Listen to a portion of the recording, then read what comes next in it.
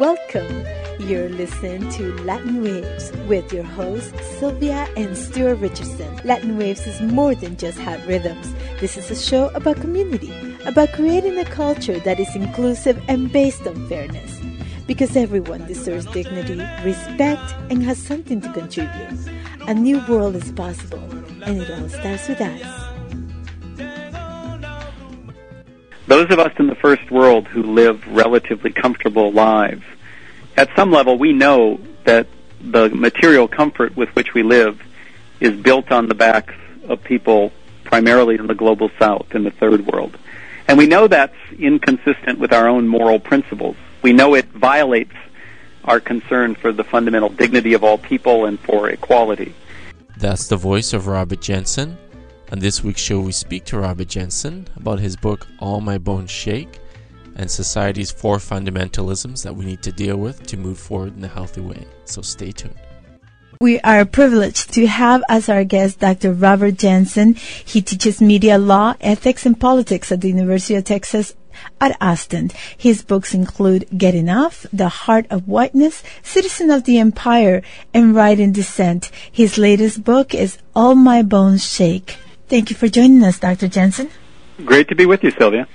At the root of the current political economy and ecological chaos is a national religious unrest that is thwarting our self-awareness and slowing our spiritual progress to a glacial crawl. This is a quote from the cover on your book.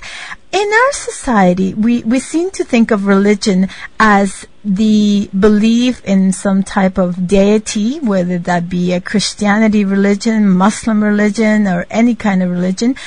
I would argue there seems to be another religion, and that is the religion of the marketplace, where we accept things as the natural result of the marketplace. And you actually covered this in your book. So for our audience, where does this come from? Where does this blind faith in the market come, and how does it manifest? Well, of course, you're right that we talk about religion and spirituality and faith and the things that define us. But in reality, in the contemporary United States, and the truth is it's blanketed much of the world, there is a kind of market fundamentalism, an economic fundamentalism that not only claims capitalism is the best way to organize an economy, but claims it's the only way, it's the natural way. It's an attempt to make a set of human choices about how to distribute the wealth of the world as if they were natural, as if they were beyond critique. And that's a kind of core definition of fundamentalism, a belief in a set of principles with absolute certainty in a way that can't be challenged. But of course, an economy is a set of human choices. Why do we accept this market fundamentalism? Well, part of it is simply the effort that has been put into a propaganda system by mostly a relatively small elite to get ordinary people to believe that the incredibly unequal distribution of wealth in the world is somehow unavoidable. But of course, we know it's not. And we know that we have within our grasp, if we were to do so, ways to devise an economy that would not be perfect, that would still require a lot of struggle, but would not produce the profound inequality which now structures the world economy. I would just remind listeners that as we speak, about half the world's population, according to the World Bank, more than 3 billion people on this planet today live on less than $2.50 a day U.S. for everything: food, shelter, education, medical. That is, half the population lives in a kind of abject poverty. I would want to believe that that is not our only option, that there are other ways to devise an economy. And I think, paradoxically, although in this country many people who identify as Christians also accept this market fundamentalism, I think Christianity is a source of resistance to this fundamentalism. And in the progressive fashioning of an understanding of Christianity, I think there is a lot of hope. One of the things you address in your book is you say there are 4 fundamentalisms. So I wonder, you talked about the market fundamentalism and how we see this invisible hand sort of fixing everything and the market dictating the choices. So it implies that citizens have choices. So perhaps we should start by addressing the issue of choice then, because if you are a Haitian, your choices are very different than if you are a worker in Canada or the U.S. So how is this constructed and maintained this myth of equality and democracy in our society? Well, of course, first of all, we should recognize that within the contemporary corporate capitalist system, it's not a complete myth. There is some freedom to choose, and there is some movement from people who begin in low socioeconomic places and rise up. That is, there is a kernel of truth to the notion in capitalism that anybody can make it. Certainly there are people who were raised poor who became wealthy. Certainly there is some level of choice in the system. But the question is, does everyone have meaningful choices with the kind of equality that makes it possible to truly choose? And the answer there is, of course, no, because capitalism has been and always will be, from my point of view, a wealth-concentrating system. And kind of the lie of capitalism is the idea that everybody can make it. But, of course, the system is premised on not everyone making it. And when we look across time and space, we see that historically that relatively small elite, which has for the most part been concentrated in the first world, in Europe, the United States, Japan, a few other places, has used its power. It's used force, violence, coercion. It's used all of that to maintain that inequality.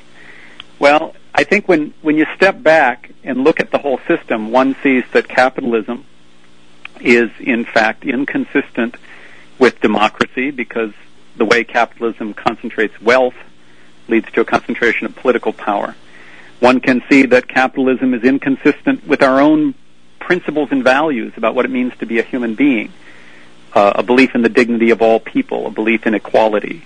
And for those reasons, I think capitalism is fundamentally incompatible with Christianity. I think to take seriously the text and the tradition of the Christian faith is to be anti-capitalist. And in fact, if one looks back at the early Christians in the first 2 or 3 centuries after Christ was killed, you see that many people in that era believed that to be a Christian was to live communally, to share, to renounce private property. Well, that's not capitalism, in case anybody isn't clear. Right, so the Christian tradition itself is rooted in a rejection of the inequality and materialism that defines capitalism. I think the principles of Christianity, when appropriately understood today, would lead to a rejection of the current capitalist system. And that's why in the book I try to root myself in that Christian tradition, which is the tradition of the culture I come out of. And I think the struggle to define what that Christianity means is very important. You brought 2 very important points, and I think that's how religious has been sort of thwarted to be in favor of capital and economic fundamental principles.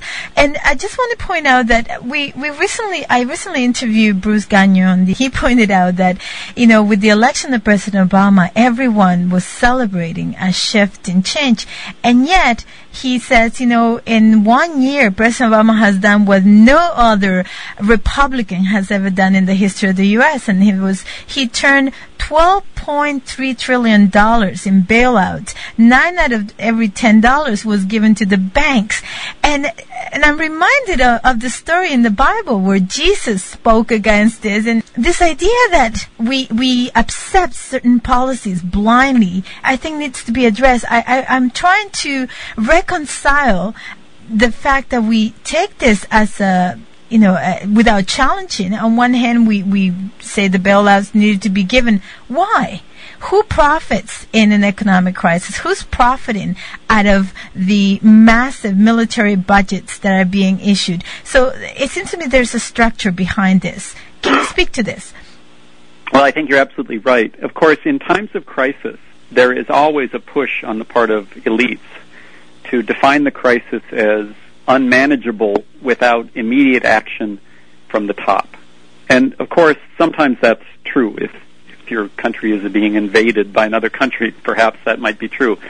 But with an economic crisis like the one we just lived through, or are still living through, there was another option, and that option was to rethink the fundamental nature of the system, to use the crisis not simply to shore up and reinforce the inequality in the existing system, but to ask, is this a moment where we can devise something new? And that can happen with the input of everyone. There could have just as easily been a process when the subprime mortgage crisis hit, to convene a kind of national conversation about what we want in an economy.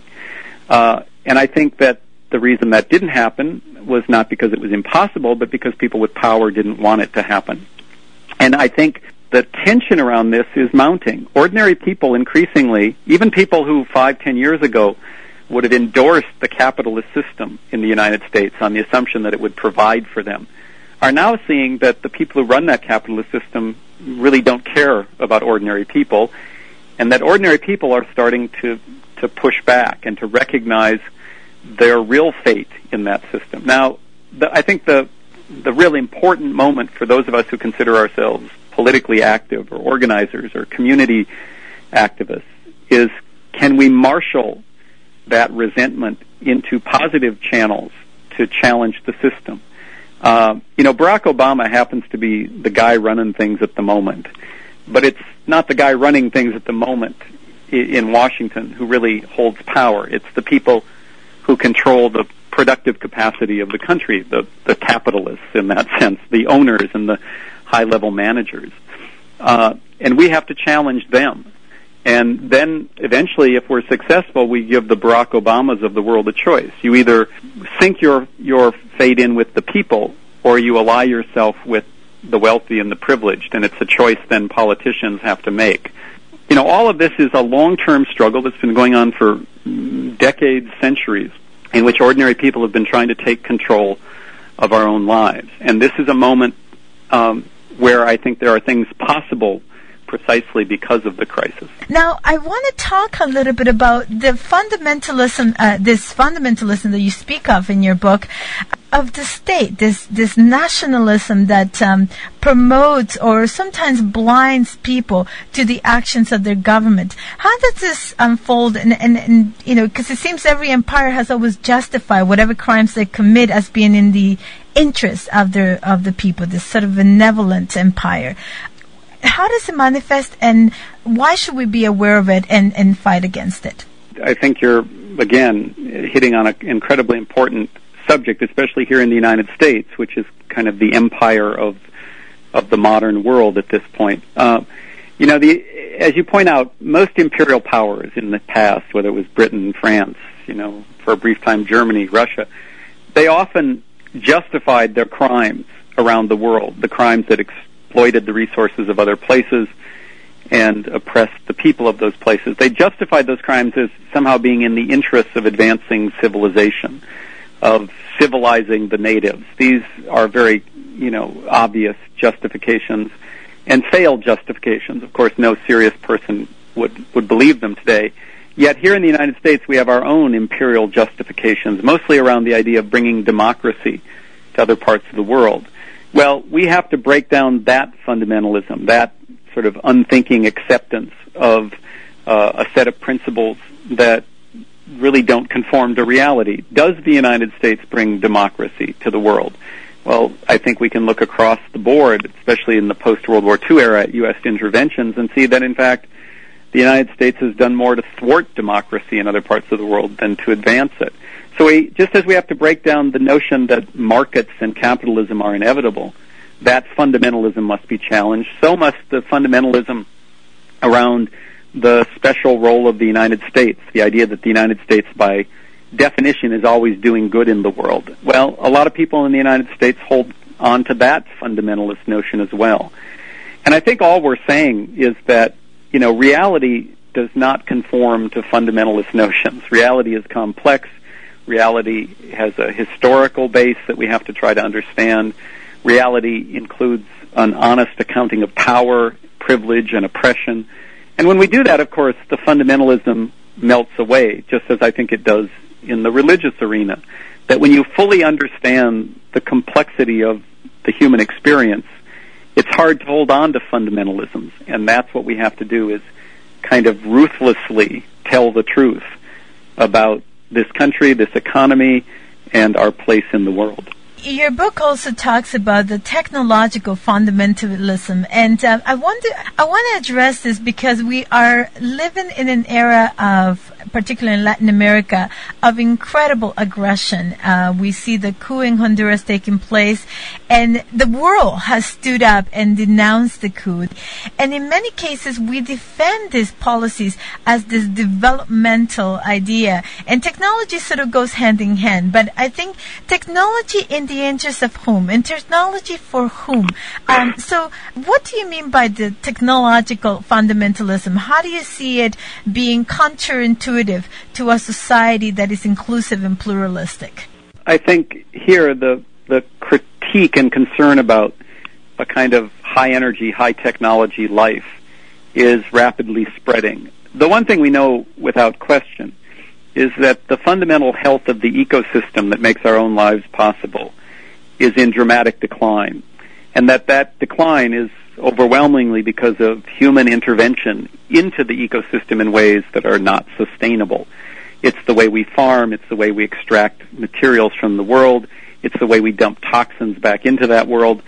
Everyone understands, at least everyone who's willing to tell the truth, that we have created a system based on the high energy potential of coal, oil, and natural gas and the technological advances that have come with that we based a system on an unsustainable relationship to the earth.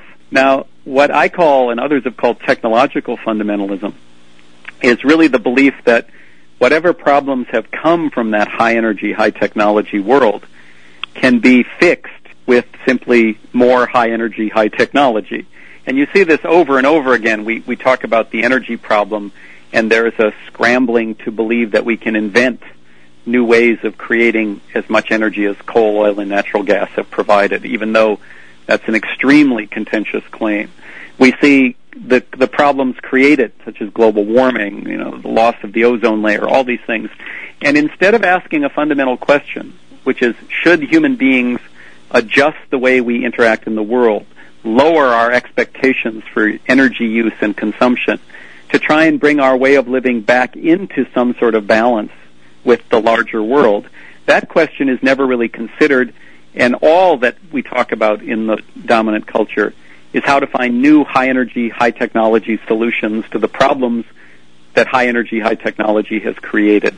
And that may end up being the most dangerous fundamentalism. I think, religious fundamentalism is dangerous. We see the negative consequences when people have an unthinking belief in the absolute righteousness of a religious system. We talked about the problems of market fundamentalism, of national fundamentalism. But with technological fundamentalism, unfortunately, we're not just talking about the inequality within the human family. We're talking about whether the human family can continue to live in any sustainable way on this planet. And so many of us are concerned that this reflexive technological fundamentalism, this belief that technology will always save us, whether that might end up being the most dangerous fundamentalism of them all. I think in society we tend to be selective as to what we consider to be important. And one of the ways militarism has been able to advance is by creating this fear of the other in society. And who are the other? Those who we do not recognize being equal to us or similar to us, whether that be skin or language or, whatever we define as different.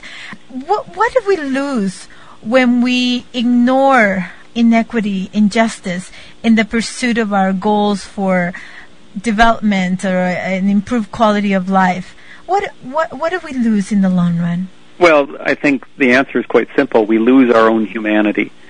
Those of us in the first world who live relatively comfortable lives, at some level we know that the material comfort with which we live is built on the backs of people primarily in the global south, in the third world. And we know that's inconsistent with our own moral principles. We know it violates our concern for the fundamental dignity of all people and for equality. Yet the material comfort with which we live often allows us to ignore that. But I think when we do ignore that, in a very basic way, we lose some of our own humanity. And here, I think, is a place where traditional religion actually can help, because if you think about whether it's Christianity, Islam, Judaism, Buddhism, all of them are, at their core, I believe, are a call to recognize the universal nature of the human family.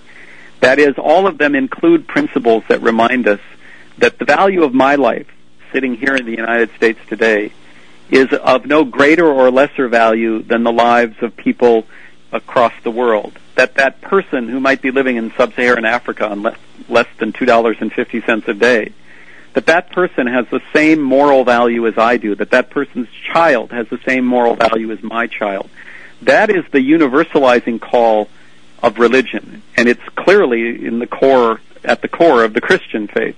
Now, the problem, of course, is that religion can also be a way in which we distance ourselves from other human beings. That is, religion, although I think it is a call to the universal, also often leads people to draw the artificial boundaries you're talking about. Well, there's me and my group, the good Christians, and then there's all the sinners out in the world. And you can see how religion is, from my point of view, perverted to create barriers instead of break down those barriers. But again, I think that's why, for those of us who have an interest in struggling over the definition of Christianity and other faith traditions, we have a lot of work we can do not to invent a new religion, but simply to say it's time in the prophetic sense, that it's time to honor the true values of the religion, to honor that universal conception of the human family. All of that's within our grasp. There's a tradition, there's a text, there's a space that we call church where we can come together and do this. And I think that's, for me at least, the animating spirit behind my own interest in religion. You, in your book, talk about power over in a dead world. What do you mean by power over, and what are the alternatives? When we think about the question of power, in conventional terms, power is defined as the ability to make people do what they would otherwise not do. I have power over you, Sylvia, if I can make you do things you would otherwise not do.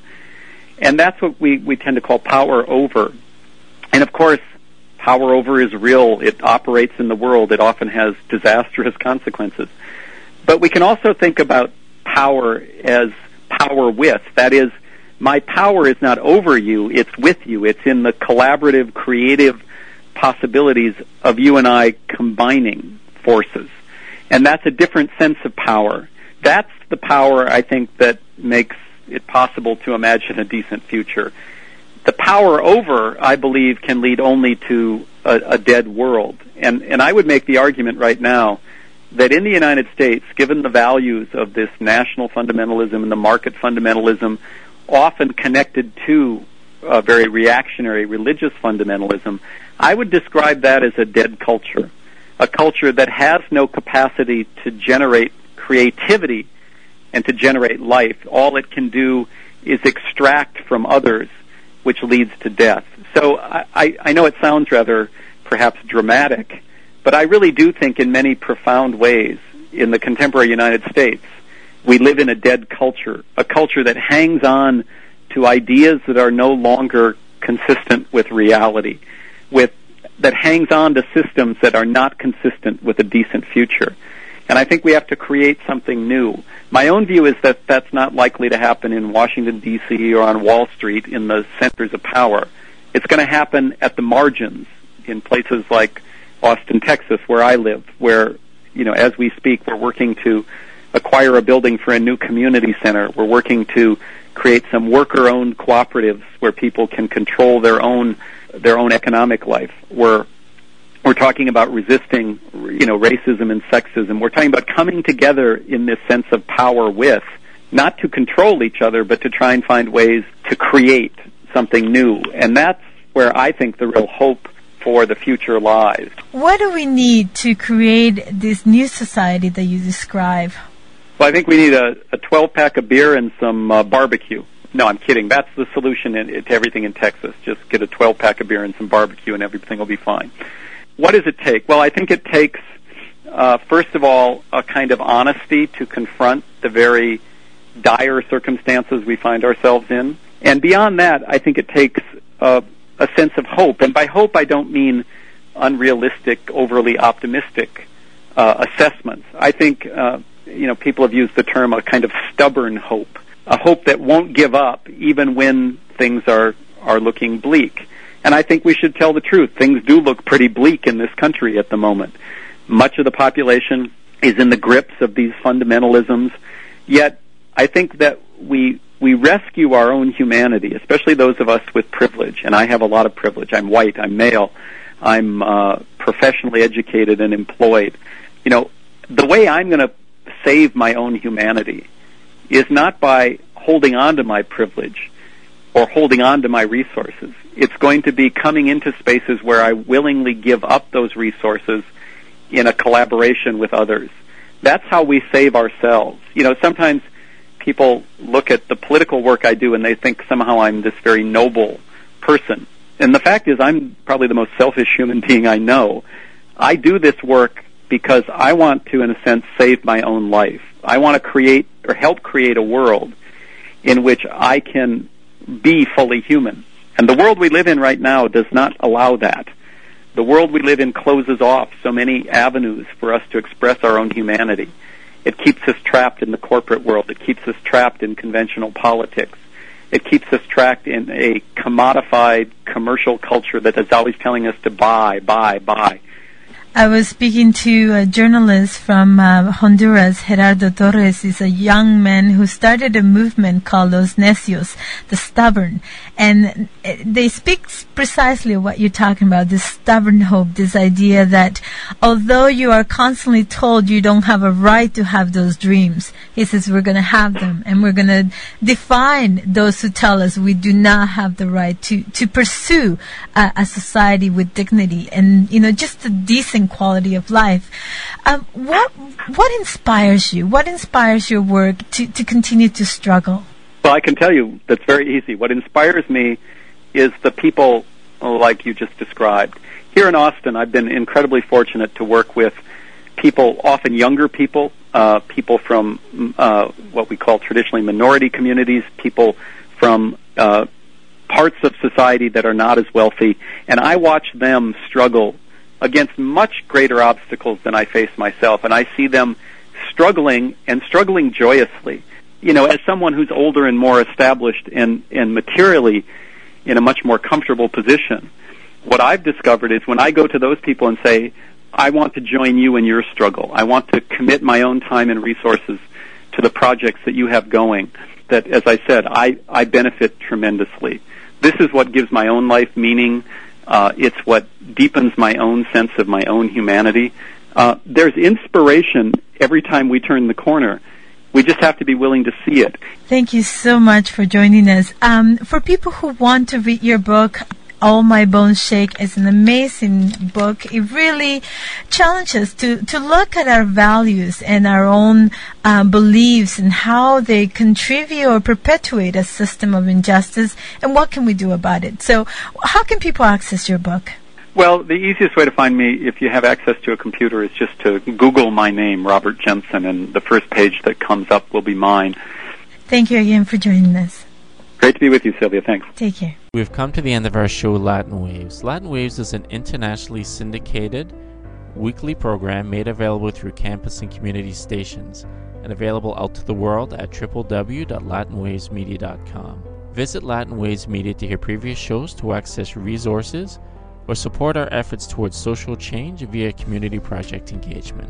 Thank you, and bye for now.